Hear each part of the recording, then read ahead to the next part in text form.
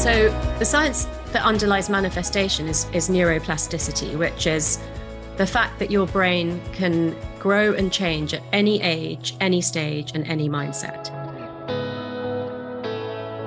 Hi friends, if you listen to Tuesday's little bite-sized biohack clip, then you will have had an introduction to this week's podcast guest, who I'm very excited to introduce. But before I do that, firstly I want to say a very warm welcome to all the new listeners that we have to this show.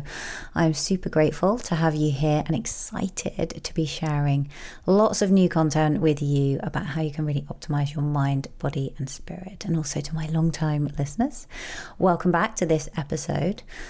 Back in 2019, at the end of 2019, when I was coming off all my medication in terms of my antidepressant and bipolar medication, I was really on a journey of self-discovery and trying to figure out really how could I stay well.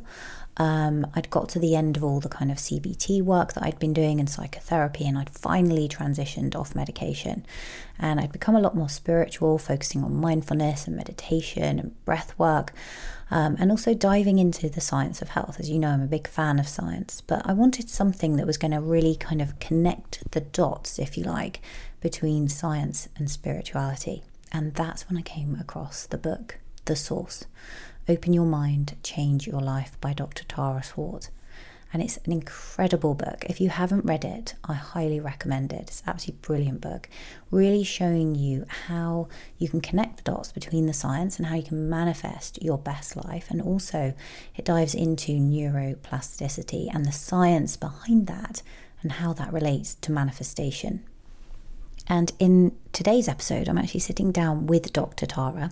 Dr. Tara Swart is a neuroscientist and former psychiatric doctor. She's also a senior lecturer at MIT Sloan, and she's a visiting senior lecturer at King's College London. And she's also an executive advisor to some of the world's most respected leaders in media and business. And with over 25 years of brain expertise, Dr. Tara is gifted at translating the science behind a healthy brain and how to harness its power in your daily life. And in this episode, we talk about the female brain in particular and the unique challenges that I think women have facing them and how you can really optimize for a healthy brain, including how to take care of it. There's a new supplement that Dr. Tara has formulated with Heights in relation to supporting your microbiome and how that in turn communicates with your brain, your gut bacteria, and supporting that gut-brain axis. And we talk about that on this episode. And also all of the things that you can do to really, really optimize for a healthy brain, for longevity, and also to manifest your best life. So without further delay, let me introduce you now to the lovely Dr. Tara Swart. So I'm so excited to be here with you today, Tara. It's just amazing to have you on the show. We were talking offline there about how The Source was one of those books that really helped me in my road to recovery from depression. I'm so excited. I've got so many things to talk to you about. But first of all, a very warm welcome to the show. Thank you so much. I love the fact that you were a lawyer and I was a doctor, and now we're doing like something quite similar. Yeah. So I think we'll have loads to talk about. Yeah, I think we will. Both had kind of career changes. I think that's probably a really good place to start because you have so much experience in psychiatry as a neurologist, and now I think you coach as well. You've formulated supplements. Do you want to give listeners just a little bit of background on your journey and how it all began? Sure. So I went to medical school when I was 18, and after the third year, you could choose special topics. And I was just attracted to the neuro part of everything, like neuroanatomy, neurophysiology. And I actually took 3 years out to do a PhD in neuropharmacology, which is, sort of drugs and supplements and stuff. Then I came back to medical school and I just found psychiatry like more fascinating, more person interaction. And I also just felt that psychiatric diseases were the cruelest way to lose yourself, like your brain playing tricks on you, changing your mood.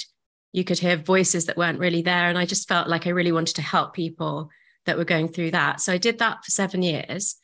And then for various reasons, like my own intellectual stimulation and my desire to run a business and just to have a bigger impact, because I was working in the NHS. So I was working with people who were, very broken.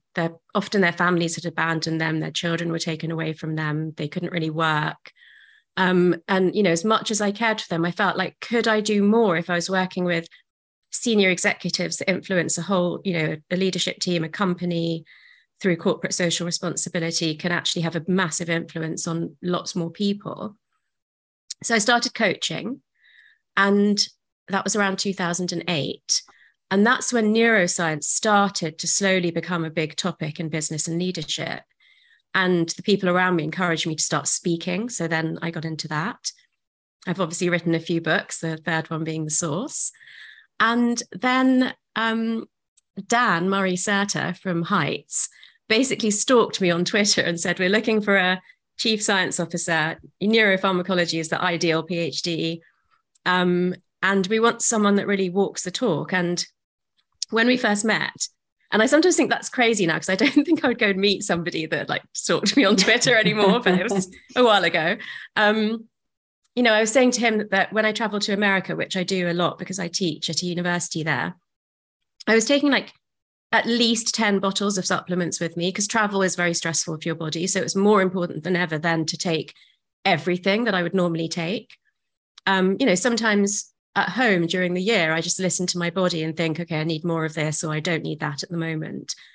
But on a big trip to the States, I would want to have everything with me. And the idea of formulating one double capsule that had pretty much everything that I would need in it was very attractive. So that's how that started. And from the beginning, I was going on about magnesium and probiotics. And now we've just launched the Smart Probiotics. I'm excited about that. I've obviously been trying it for a few months before launch. And hopefully there's a magnesium product on the way, because those are the things I'm obsessed with. Magnesium, yeah, it's a big one for me as well. Actually, I love magnesium. I want to dive into the kind of gut-brain connection in a moment, but just looking firstly kind of at the brain. And you were saying there you were encountering so many people who kind of struggled with mental health. Listeners of this podcast will know it's something I've struggled with in the past. And I think when you have struggled with it, actually, it's almost a little bit like an autoimmune condition, right? I don't feel it ever really leaves you. It doesn't go away. You're almost putting it into remission. But for me, certainly, it takes daily work. I have to kind of manage that. When we're looking at a healthy brain, I think that for a lot of women, things that show up for them, they encounter them either after having a baby or in their 40s. And both of those are big hormonal kind of crunch points, if you like, aren't they, as you go through perimenopause.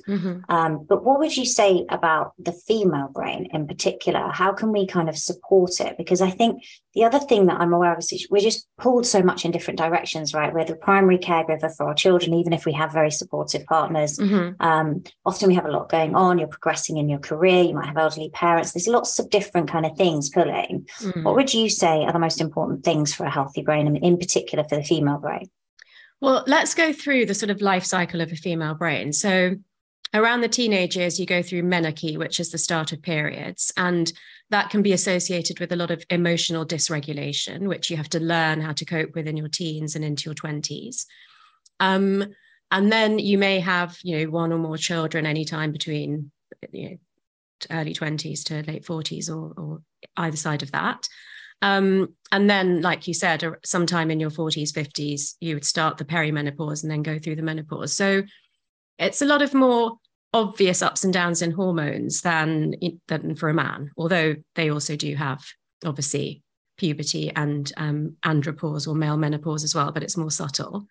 And actually, men's brains are affected by having babies too. So their oxytocin levels increase because of bonding.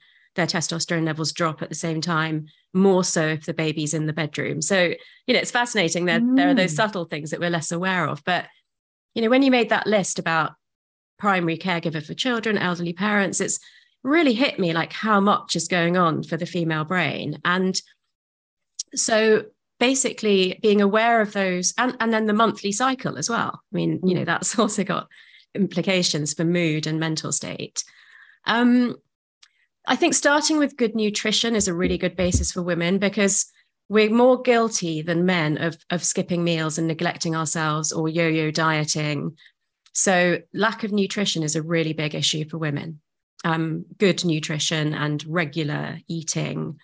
So I would actually start with that. we're obviously so focused on making sure that our children eat well, and sometimes we just end up eating leftovers, or we eat late, or we skip meals and things. All of those things, having babies, going through menopause, being stretched, between elderly parents and children, also affect our sleep. So trying to focus as much as you can on the importance of sleep, because one night's bad sleep can actually lead to your IQ being 5 to 10 points lower the next day. And sleep debt is cumulative. So 4 or 5 nights of interrupted sleep. And, there's a statistic where you're equivalent to being, sort of a certain level of almost drunk. And longer term, if your sleep is regularly disrupted, then the implications for dementing diseases like Alzheimer's are quite worrying. There's a 7 to 8 hour cleansing process that goes on overnight. So you really need to be in bed for 7 to 9 hours. And you have to when you've got young children, obviously, but you should not be breaking that up into like 3 and 4 hour segments, or, napping is great if you've had a whole night's sleep, but not if it's making up for not having a whole night's sleep. So focusing on sleep, good nutrition. Another one, I think, for women is we forget to drink enough water, or we try to hold off going, to do a wee for as long as possible because we're so busy. And not being sedentary. So I'm not necessarily, I don't advocate high intensity exercise, but obviously I advocate being physically active, but it's really at the minimum, just making sure you're walking around enough each day that you're kind of getting those steps and getting enough oxygen to your brain. And then having said all of that, which feels like so much to do already, but, I have to say the last one is bringing some simplification and mindfulness into your life. So even if that's meal planning, or like laying out yours and your children's clothes the night before, and, preferably having some time for yourself for meditation and yoga, because there are statistics that show that women who do yoga 3 times a week have lower levels of the stress hormone cortisol than women of the same age that don't. That's interesting. Very interesting.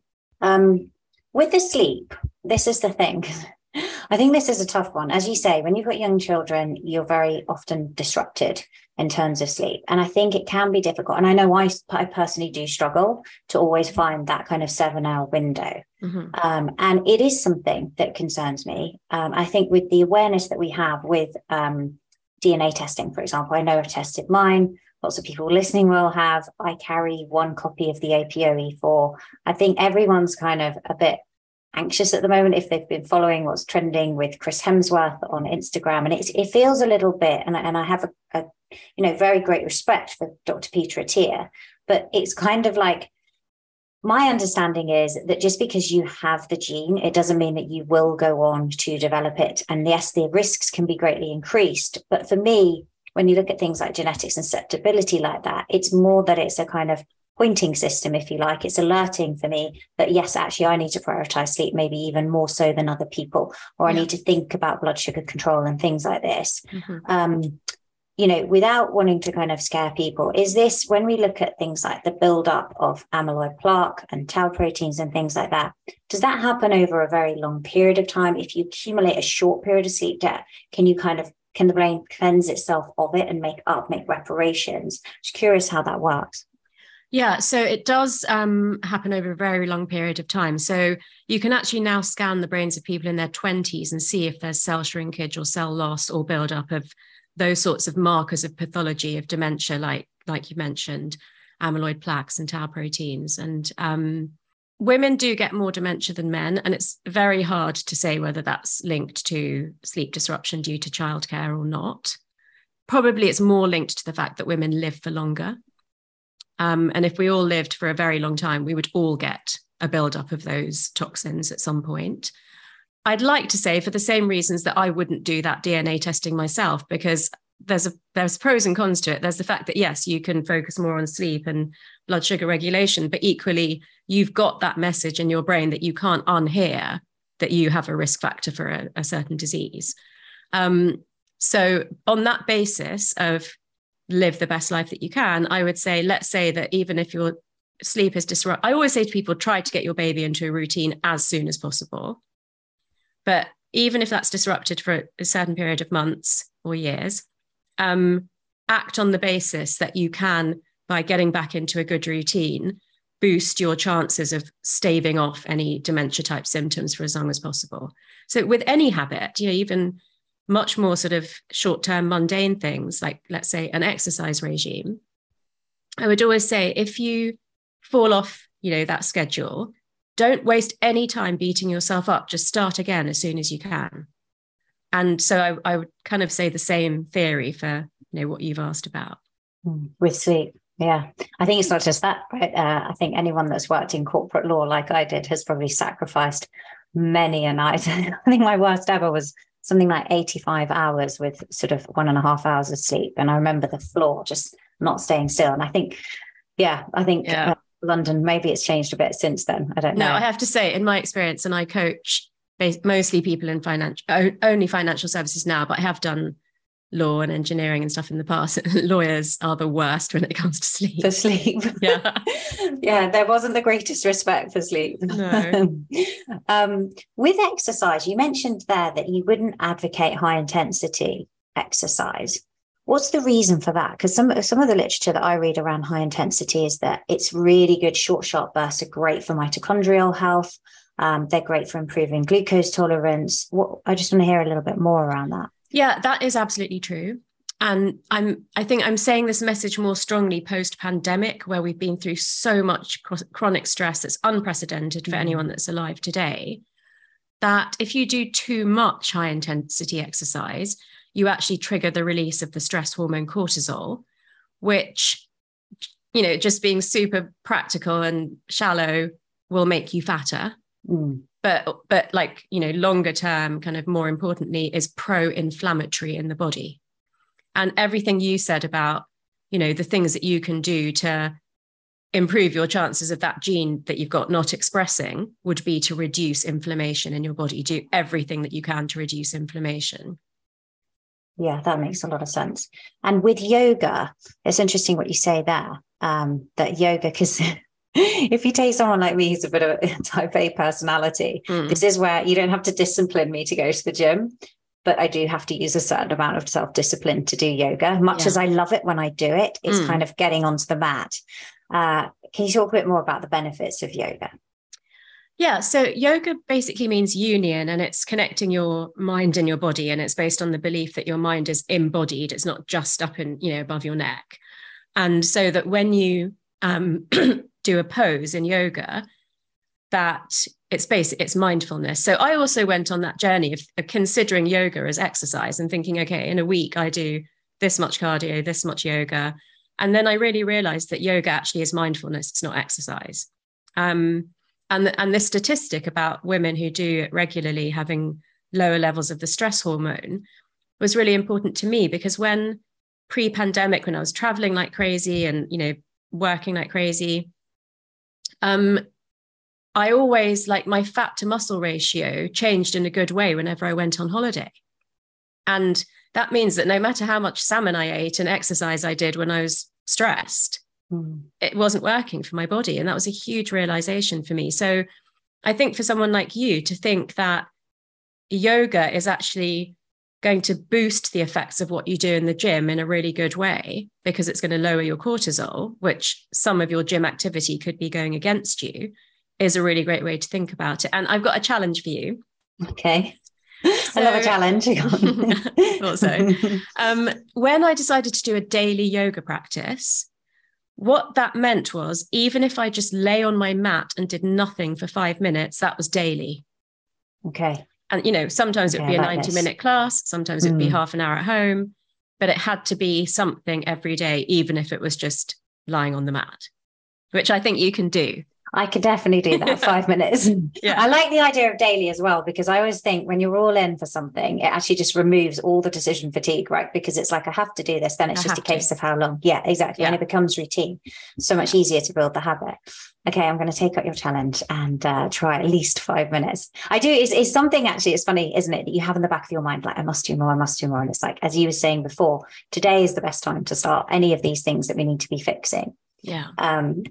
When we look then at nutrition and protecting the brain and also helping it to function at its best. Because again, this is another thing with women in their 40s, particularly their late 40s, depending on when menopause is going to come in, they encounter that brain fog. They sort of lose a little bit of verbal fluency at times. Their memory isn't serving them that well. They're not articulating quite as well. What are the key nutrients that we need to really support healthy cognition?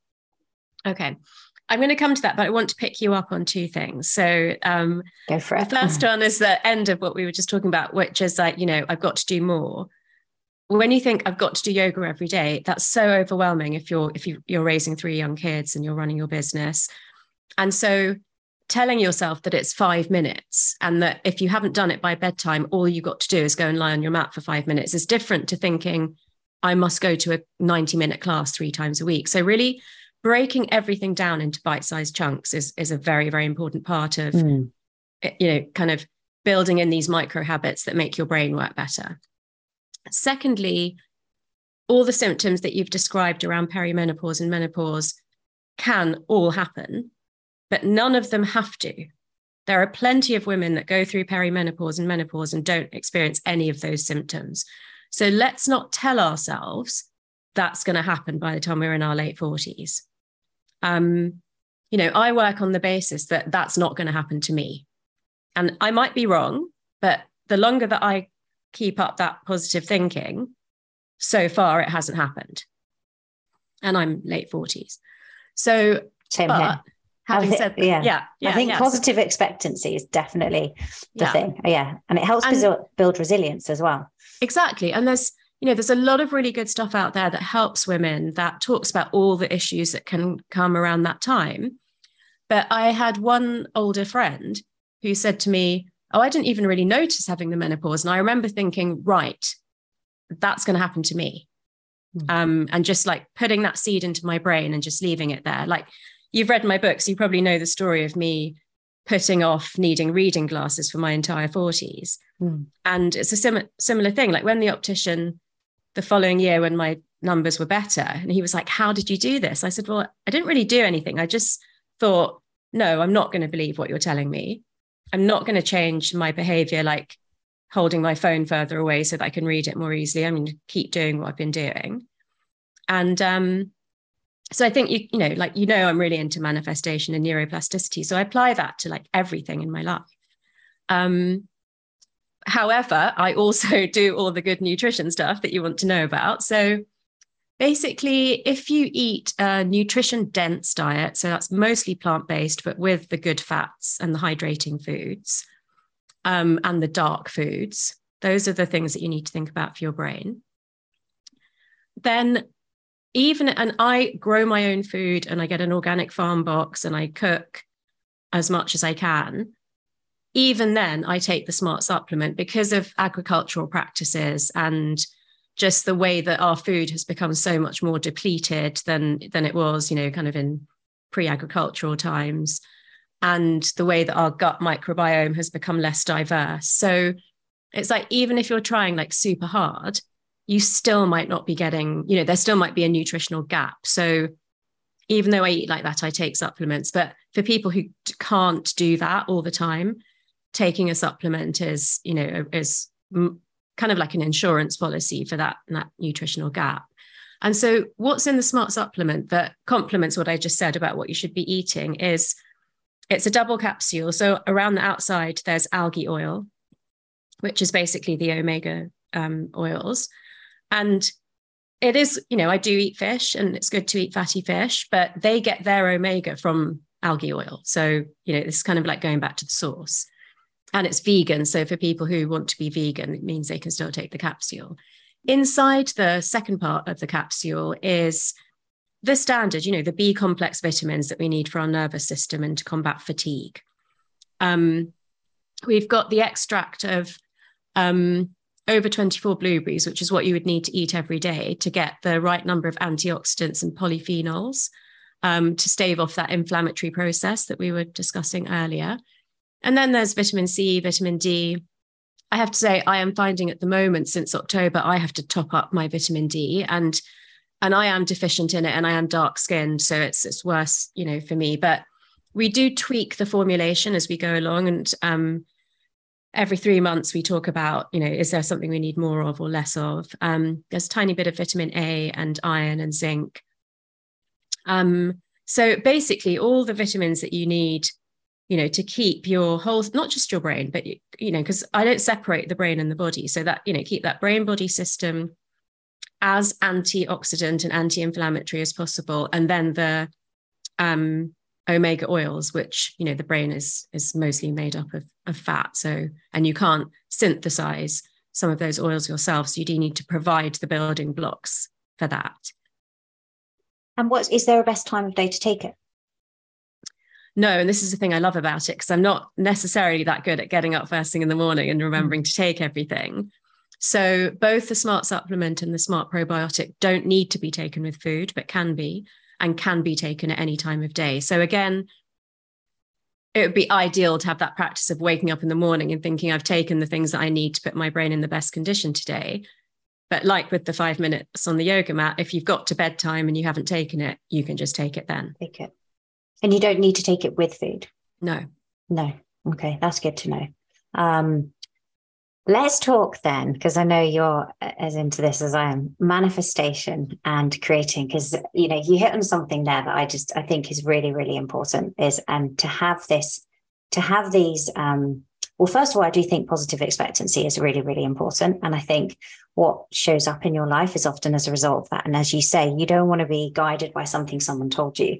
You want to kind of create your own reality. But what you've done is really put together the science with the spiritual world. Yeah.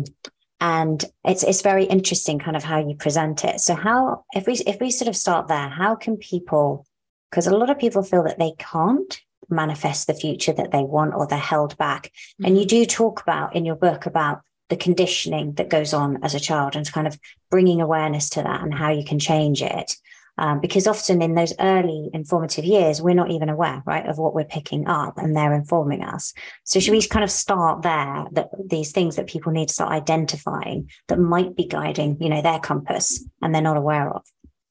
Yeah, absolutely. And let me give you a bit more of a backstory from, when I went to medical school, which is that I am the first child of first generation immigrant Indian parents. So I grew up with like yoga and incense and meditation and Ayurvedic eating at home, but I went to school in North London and I just wanted to be like my friends. So I learned to separate spirituality from my regular life as a child, and then much more to separate it again from being a medical doctor in the Western world and a scientist. So it was only after I changed career, and I'd been through a divorce at that time, that I needed more spirituality in my life. And luckily I had access to it because I'd grown up with it. But some of it, I couldn't believe it if I couldn't explain it by science. And so the process of writing The Source was partly convincing myself that this actually works for a reason that I can accept as a scientist. And what was really interesting to me after the book came out was that all sorts of people in my life who are not into science at all, like they might be in fashion or anything, just like the furthest away thing from science, said that it was the science that made them think all of that stuff they'd thought about doing before, like a vision board or visualization or, trying to be that author of your life. The fact that it was brain science that was explaining it made them actually take action, where before they thought, yeah, I'd like to do that stuff. I would like to think it works. But now it's been laid out in front of me that if I think and feel and behave in a certain way, it can change the outcome of what happens in the real world. And so writing it, obviously, I did all the research and there was a lot there. There's a lot of cognitive science that could explain manifestation. But actually, for me as a human, not as a scientist, the response from like normal people in my life, that it changed it for them, was kind of like, wow. And I think that's when it really took off for me. So, we're tribal people. We need to exist as part of our tribe and have that validation as well.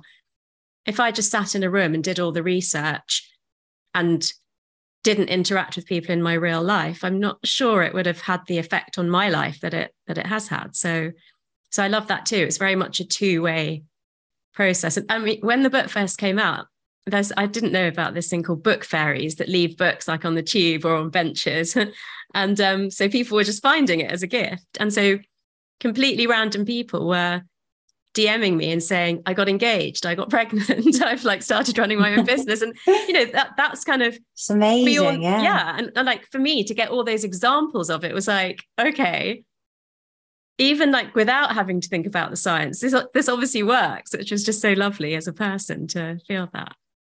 And just to like, it's amazing with that, with the science of it, for people who are a little bit more kind of agnostic. Mm-hmm. Do you want to explain how the science works on this? Because I think a lot of people, when they watch The Secret originally, right, they're a bit like, well, that kind of implies I can sit on my sofa and just say money flows to me and expect all this money to flow up at the front door. And it's like your mind's just going, that's crazy. I think if you can kind of dispel some of the myths, it would be helpful.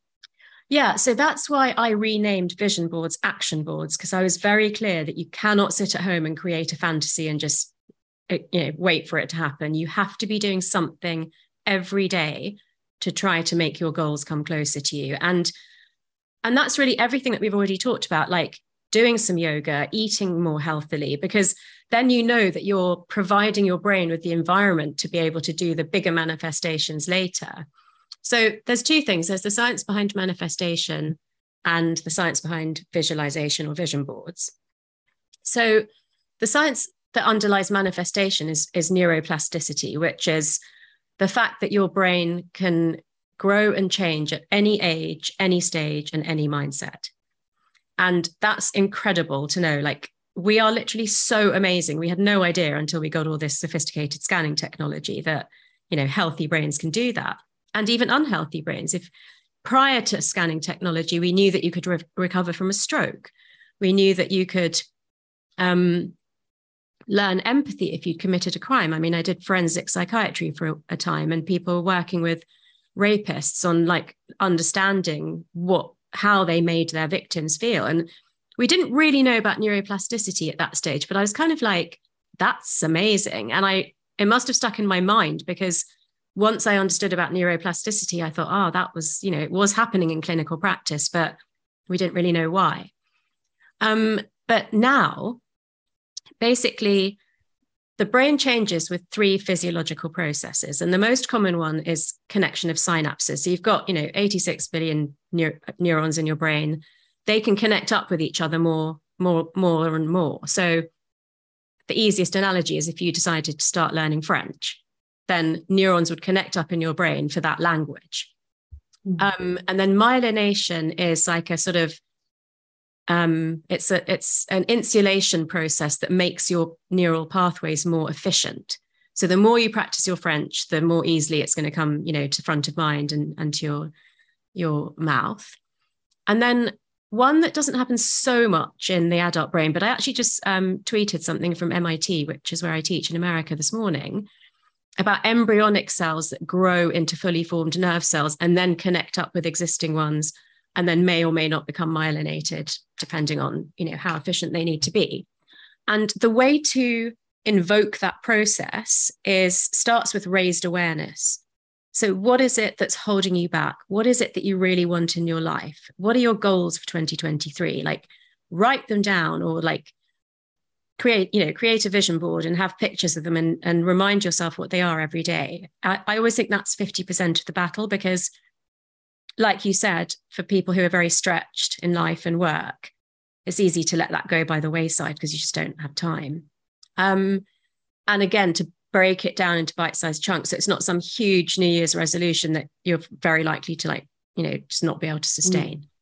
The second part is focused attention. So looking out for times in your life where you don't get on the yoga mat for 5 minutes a day, you skip a meal, you don't go networking, you don't go dating because you're too tired, or you just think it's never going to work out for you.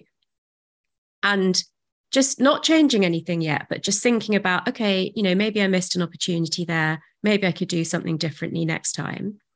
Once you feel like you've got like a better idea of that, then the next stage is deliberate practice, which is making sure that you eat in a certain way every day. You do get on your yoga mat every day, even if it's just for 5 minutes, that you go to social events or, you know, networking events, even if you don't really want to, you make yourself go, you give yourself evidence that when I go, something great happens. I meet someone interesting. I meet someone that can like introduce me to somebody for an opportunity. And the fourth part isn't really a stage, but it's accountability. So it's how are you going to make sure that you keep doing those things, you know, with all the hormonal ups and downs or, you know, whatever else life throws at you. And some people can do that themselves in journaling, but we're not usually the best friend to do that for ourselves. So, you know, whether it's a friend, whether it's a coach, a therapist, there are some really nice little apps like Habit Share and Momentum that you can use to like track your progress. But as you know, I'm a really big fan of vision boards. So at the end of every year or throughout the year, like if I do mine on Pinterest, then what I've started doing is making a subsection called Manifested and moving things from the board onto that to like see that I've done these things. And equally, if you have a, you know, a collage next to your bed or whatever, then you can look at it and see, oh yeah, I've got that, I've done that. You know, what still hasn't happened yet. And the science behind that is a 3-step thing: selective attention, selective filtering, and value tagging. And because we're bombarded with so much information every day, like if you read a newspaper today, that is the same amount of information that someone would receive in their lifetime 100 years ago. So, you know, and if you think about how much more than that we do, switched on with technology, like, so your brain has this natural filtering system. And the best example of that is that you're not aware of your clothes on your body all day because it's, you know, information, data that your brain doesn't need to be aware of. So like that, your brain will filter out things that it doesn't consider to be important to your survival, but it still does it in quite a way that we were wired for survival, you know, in ancient times. So in the modern world, we need to make sure that we are directing our brain better to look out for things that will make us thrive, not just survive.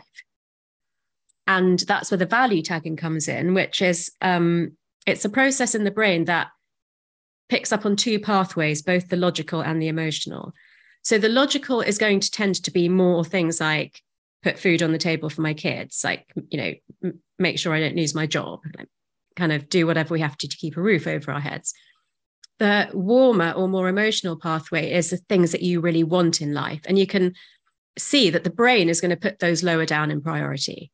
But you can tell your brain to put them higher up in priority by looking at a vision board every day, or looking at a written list every day, or listening to a recording that you've done every day.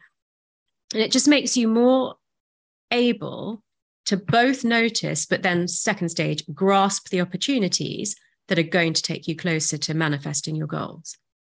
So it's almost like you could be in the right place at the right time, but you didn't even know because you hadn't. So it's kind of activating that, almost that reticular activation system. A bit like when you're buying a car and then all of a sudden you're like, oh my God, so many people have the same car. Yeah. We've got this funny thing going on with my kids at the moment where my daughter, she just taps me every time there's a yellow car. The first time she did it, I was like, what are you doing? She like smacked me really hard. She's like, yellow car. And the funny thing is, over time, over the last few weeks, what I've noticed is how many yellow cars there are. And there was me thinking yellow cars are quite rare, but it turns out that we see at least one yellow car every single day. Who would have thought they were that common, right? But it's just that now we've brought it into our awareness, as you're saying. Yeah. When you're doing this and you're creating vision boards and things, have you found that there's a good time of day to do it? Like I know, like when we're talking about manifestation, a lot of people will talk about that time before sunrise, like kind of this special time where you can almost have a download to universal intelligence. And there is something really magical, I have to say. I'm quite an early riser. And so that's my bit. I've got to discipline myself to go to bed, but there is something magical in the morning, right? I'm just curious what you found there. I'm laughing because I can see you laughing at me. Everyone that knows me knows that I'm so obsessed with sleep. And my excuse is I work on the US time zone, so I start work a bit late. So you're the opposite. I don't think I've ever been awake at sunrise. But I'm saying that because what we don't want to do as two, you know, very successful women is say, we wake up early, we smash all our goals. We, you know, like I just don't believe in that. I think it's different for different people. You love waking up early and you find it magical. And I have a couple of times, like if I was trekking in the Himalayas or something, being up at that time, and it is magical. But I don't want to be doing it every day. And so you have to find the rhythm that's right for you. Keeping your vision board visible, so mine is next to my bed, means that I naturally see it first thing in the morning and last thing at night. And so is this a physical one in addition to what you have on Pinterest? Yeah. Okay. What one where you've kind of stuck things on, or how is that? Literally a collage, like, you know, your kids would make. Yeah. And actually the one that I have by my bed is my 2016 one, which was a really big one for me. And it's more of a reminder that you can, you know, change your life massively. Like, but the one for like this year is on Pinterest. So the period between sleeping and waking, and the period between waking and sleeping, are called the hypnopompic and hypnagogic states. And they are very suggestible states for your subconscious. And I can't speak too much to the morning one because it's of less interest to me, but I'm kind of going to say it's but the evening one you can major in, right? The evening one. There's something called the Tetris effect. And I was a kid that like was obsessed with my Game Boy and playing Tetris until I was literally told you have to put that down and go to sleep now. And so I remember that if I did that, when I closed my eyes, I could see the little bricks falling like in my mind's eye. And the Tetris effect is a psychological phenomenon that happens in that state between being awake and falling asleep, which imprints very strongly onto your subconscious. So if you visualize your goals or look at your vision board last thing before you go to bed, then that is the ideal time. But I would say any time, like if you look at it 15 times a day, obviously that's going to be better than looking at it once a day, you know, last thing at night. So again, find your rhythm. Is it best for you to look at it first thing in the morning, last thing at night? Do you want it as your screensaver on your phone so that you see it all the time? Yeah, I think it's quite personal. Yeah, very much so. And I love what you say there about not everyone being a kind of morning person. I think it's such an important, because the 5 a.m. club just gets completely overrated. And if I wasn't a morning person, and I have to be the first to put my hand up and say, I am not the best party guest because I'm so done by that time of day. Do you know what I mean? I think that's why I found law so hard, because it didn't matter how early I came in. I remember leaving my jacket on the back of my chair and kind of ducking out, because you had to have this appearance, you're always there. And the only thing that really mattered was, were you there late at night, you know? And that for me was the hardest time. And I think, whereas, you know, there's a bunch of people listening who are night owls, and that's an amazing time. And people create masterpieces, like they're so creative. Whereas for me, my brain's completely switched off by then. In fact, from about 3 or 4 o'clock in the afternoon, it's, you know, so I'm very much early. But so what about then? Joke at Heights, because obviously I'm the chief science officer and I think they like that I am, but I went to do another podcast and it had been scheduled in for 3 hours. And I was like, 3 hours? Wow. Like, yeah. And also, but then just before it started and Dan was there, I said, you know, I'm very flexible in the way that I work for Heights. And then I just burst out laughing. And he was like, yeah, unless it's the morning or it's 3 hours. Oh, I love that. It's so funny. With the vibration, right? Because you mentioned something there, because this is another bit that I just kind of have in my mind. So we have the neuroplasticity, we have showing our, like, or training our brain, if you like, our minds to recognize things that are going on and when opportunities might be there, and looking at it, bringing it to the front of our mind. What about the vibrational aspect of manifesting? And actually, because my understanding from the reading that I've done on this is that the law of attraction is secondary to the law of vibration. And that actually raising our vibrational energy is something that's really important. Curious as to your thoughts, your research around that. Yeah, so the first research I did before starting to write the book was like over a summer holiday. I actually took my laptop, which I wouldn't normally do, and I just started looking into the laws of attraction and the universal principles. And I didn't look too much into the vibration stuff because my mission was to present it, you know, as based on cognitive science. But I think that what you mean when you say we raise our vibration is the same thing that we said before, which is about positive expectancy. And I prefer to talk about I make my mindset more abundant than, you know, like more scarcity, because of my background, obviously, like, you know, what I'm an expert in, but also because that makes me feel like I've got more agency. If it has to be about vibrations, then I feel like there's less that I can do about that. And that's why there are plenty of people out there talking about that. And it's really interesting. It's based on a different kind of science. It's not really an area that I would use to explain manifestation or visualization. Do you focus more on the positives? I know that Dan Sullivan talks about you want to be, and I love this, you want to be in the gain, not the gap. And it's so easy to kind of spend your day gapping. So writing like 3 gains at the end of the day or 3 wins, that's something I journal on. And I just find it so powerful to leave the day. And then what would make tomorrow, I think I got this from the 5-minute journal, what would make tomorrow even better? So you're kind of pre-framing the next day. Yeah. But I mean, that's framing yourself for an abundant mindset. To me, that's what that is. And I will say one other thing from what you said. Oh, yeah.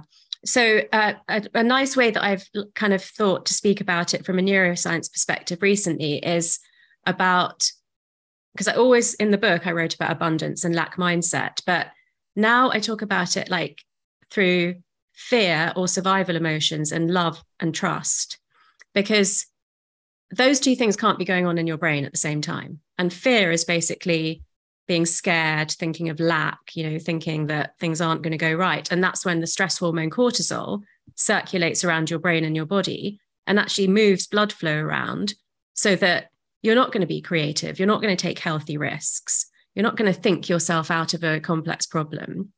When you exist in the emotional state of love and trust, you've got that bonding hormone oxytocin, which makes you lower your guard. It makes you take healthy risks. It makes you more likely to go to that networking event or that date. So neurologically, the equivalent of what you're saying about raising your vibration is moving yourself from fear and sadness and shame to love and trust and excitement. Yeah, very much so. And I guess one thing, for people that have maybe tried repeatedly to achieve something and they feel like they're stuck, what would your advice be? Whether they're looking to next year and they're thinking, God, I've never really truly lost that weight that I wanted to. And then I just somehow self-sabotage. Or, I've always wanted to get myself into a really good position financially, but somehow there's never anything left at the end of the month. What would you say? How can and they think, God, I've tried this for years, but actually now it's just finally that time. What needs to happen for them to shift and actually be able to make that change? Well, I'll tell you what happened to me that was a massive game changer, which was that I stopped doing big New Year's resolutions. And one year I said, okay, I'm going to build in 2 or 3 habits in the first 3 months of this year. And then, and they were small enough that by 3 months they were, maybe I wasn't doing all 3 of them, but I was definitely doing 2 of them, like without even thinking about it. Then for the next 3 months, I picked 2 or 3 other things. And that year I got to the end of the year and I thought 10 of those things I now do without even thinking about it. They're completely embedded habits. And they could be around everything from weight loss to financial things. So the 2 examples that you gave and many, many more, just pick the smallest thing that you can do to like move yourself towards that and then build it up, in 4 stages over the year. And I'll be surprised if people don't find that they've achieved a lot more than if they start the year by saying, I need to lose 5 kilos and I need to make like £10,000 more than I did last year. Yeah, it's so true. And breaking it actually into those kind of 90-day blocks, you can achieve so much. It's unreal. Before you go, I want to finish with your kind of morning or evening routine, because I think it would be very interesting for people. But I do just want to touch on that gut-brain connection, because you formulated a new supplement, a probiotic. What's happening there? Because it's fascinating, everything that's going on with the microbiome at the moment and the link and the gut-brain axis. Can we touch on that briefly? Yeah, I think, that COVID really raised the importance of our immune systems in all of our minds. And I've been taking a probiotic for years, but what I'm really excited about with the Smart Probiotic is that it's got several strains of bacteria in it, including ones that are specifically related to mental health. So because of the gut-brain connection, the state of your gut, the quality and diversity of your gut microbacteria have an impact on your brain in a 2-directional way. So if you're mentally stressed, it has an effect on your gut. And if you're malnourished or eat loads of processed food or you've taken antibiotics, that has an effect on your mental state. Things like insomnia, anxiety, brain fog, mood. So we've got some strains that are specific for mental health, some strains that are kind of good more generally for things like anti-inflammation. And then we've got a beneficial yeast called Saccharomyces boulardii, which is different to other probiotics. I was taking that separately whenever I traveled, because the one I was taking before was liquid, so I couldn't take it with me. I had to stay in the fridge.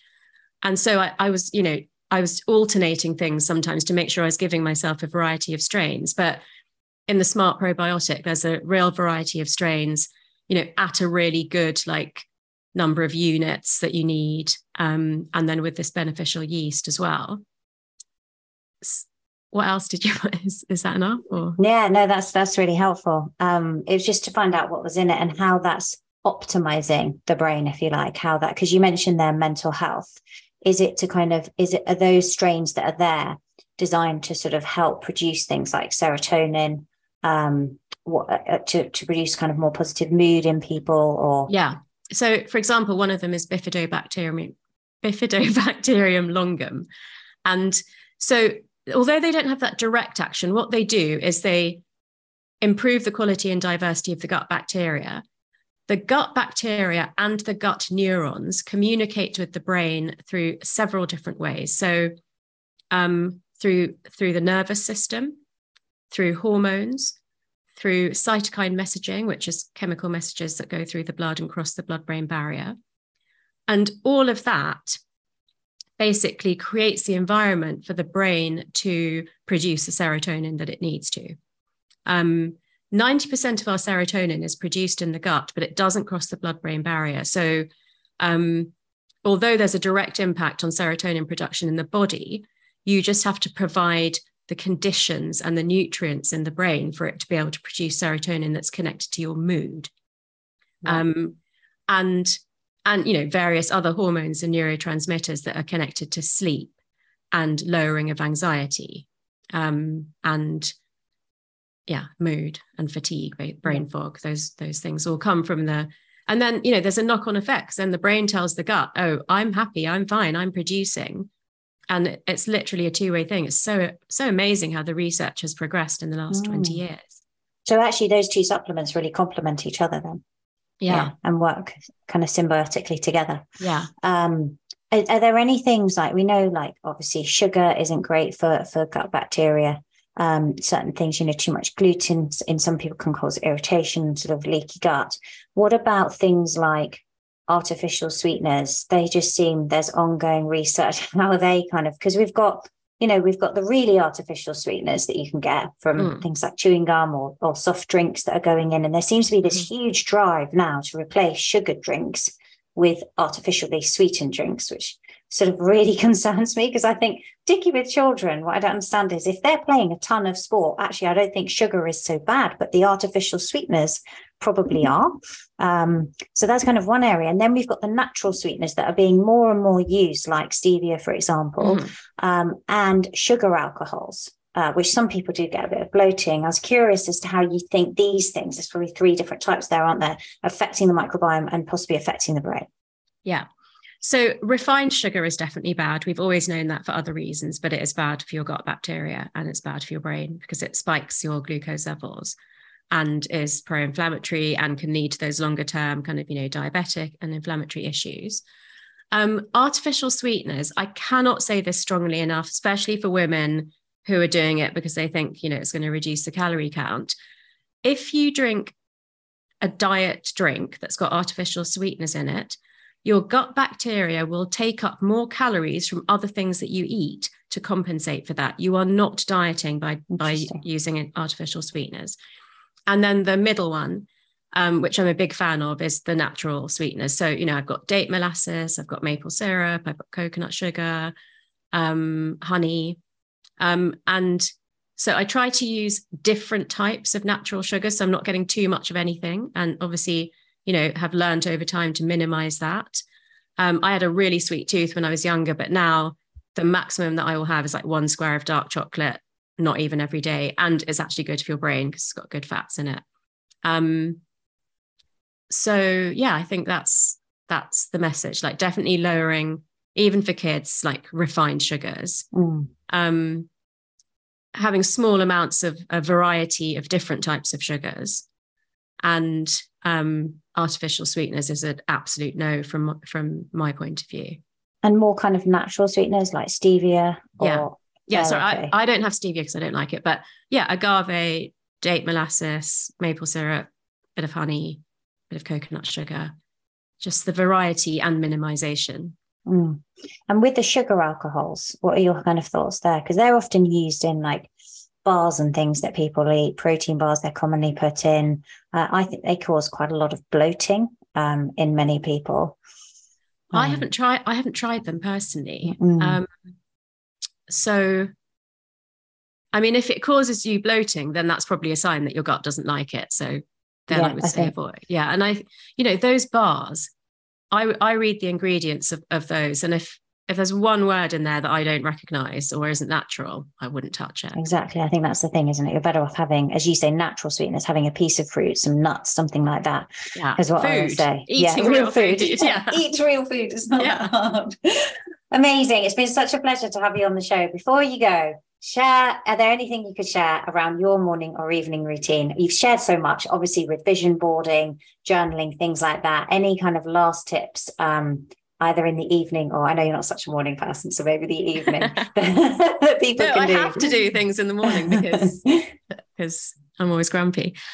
So in the morning, I wake up, the first thing I do is literally go through all of my bedding and say, I love my pillow. I love my silk pillowcase. I love my mattress. I love my wall topper. So I'm starting the day always with a positive whilst I'm still lying in bed, which is my absolute happy place. Then like in the pandemic, I felt like there was so much pressure to like, oh, you must do your stretching first thing in the morning, or your yoga first thing in the morning, meditation first thing in the morning. And I was like, being not a morning person, how many things am I supposed to do first thing in the morning? So I found that breathing was the single most important thing to do. So, and what I do is I just breathe into areas of tension in my body, but you could equally just do deep breathing or box breathing. That really helped with a lot of the physical tension that I get as a result of stress. So like breathing into those creaky areas. Then for me, it's my like cup of tea ritual. That's my morning. After that, I'm kind of start working, doing housework or whatever. Evening, I start to wind down from 6 o'clock. So in the pandemic, particularly where we weren't going to out to work, so home was also work, I would have that hour 6 to 7 to do like my mindful chopping of my vegetables and just like really de-escalating from the work day. Mindful eating at 7, and then just, like relaxing, but being mindful of not too much of that being on screens. And I don't even just mean like close up blue light, but even like bright lights, so I would dim the lighting. TV, I do like to watch TV in the evening, but not till too late, because there's evidence that if you're looking at any kind of bright light, not just blue, from 11 p.m. to 4 a.m., then you can reduce your dopamine production. And so like, it just makes you like feel more disappointed generally. And, none of us needed that during or after the pandemic. So just being more mindful of that now. I'd heard Andrew Huberman talk about that actually, saying you've got to be really careful, I think, like either 10 or 11 to 4 a.m. Yeah. And just protect that window. Yeah. Amazing. Well, thank you so much for coming on the show. Where can people find you, your books, your work? You've got a new podcast. Please link. Thank you so much for having me. I've just absolutely loved talking to you. I'm most active on Instagram, where I'm at Dr. Tara Swart. And on Twitter, I'm Tara Swart, and my website's taraswart.com. My book, The Source, is Bridging Science and Spirituality. And my new podcast, Reinvent Yourself with Dr. Tara, is stories of neuroplasticity, people who've changed their lives, either personally or professionally. And I am going to have you as a guest in season 2. Yeah, I'm so excited for that. Thank you. Yeah, really excited. I was listening, we were saying offline earlier, I was listening to you interview Bruce Lipton, who I'm a huge fan of, just like fascinating. So such a great podcast. So those of you listening, go and check out Tara's podcast, Reinventing Yourself. It's amazing. And we will link to everything in the show notes. Thanks again for coming on. It's been really fun. Thank you. Thank you for listening to today's show and for your interest in health optimization for high performance. If you're new to my podcast, you may be interested to know that you can get a free health score and report complete with personalized recommendations on how to optimize your sleep, nutrition, fitness, and resilience in the top link in the show notes below. I hope you enjoyed this episode. Links to everything we talked about are also in the show notes. And if you enjoyed today's show, please subscribe for more.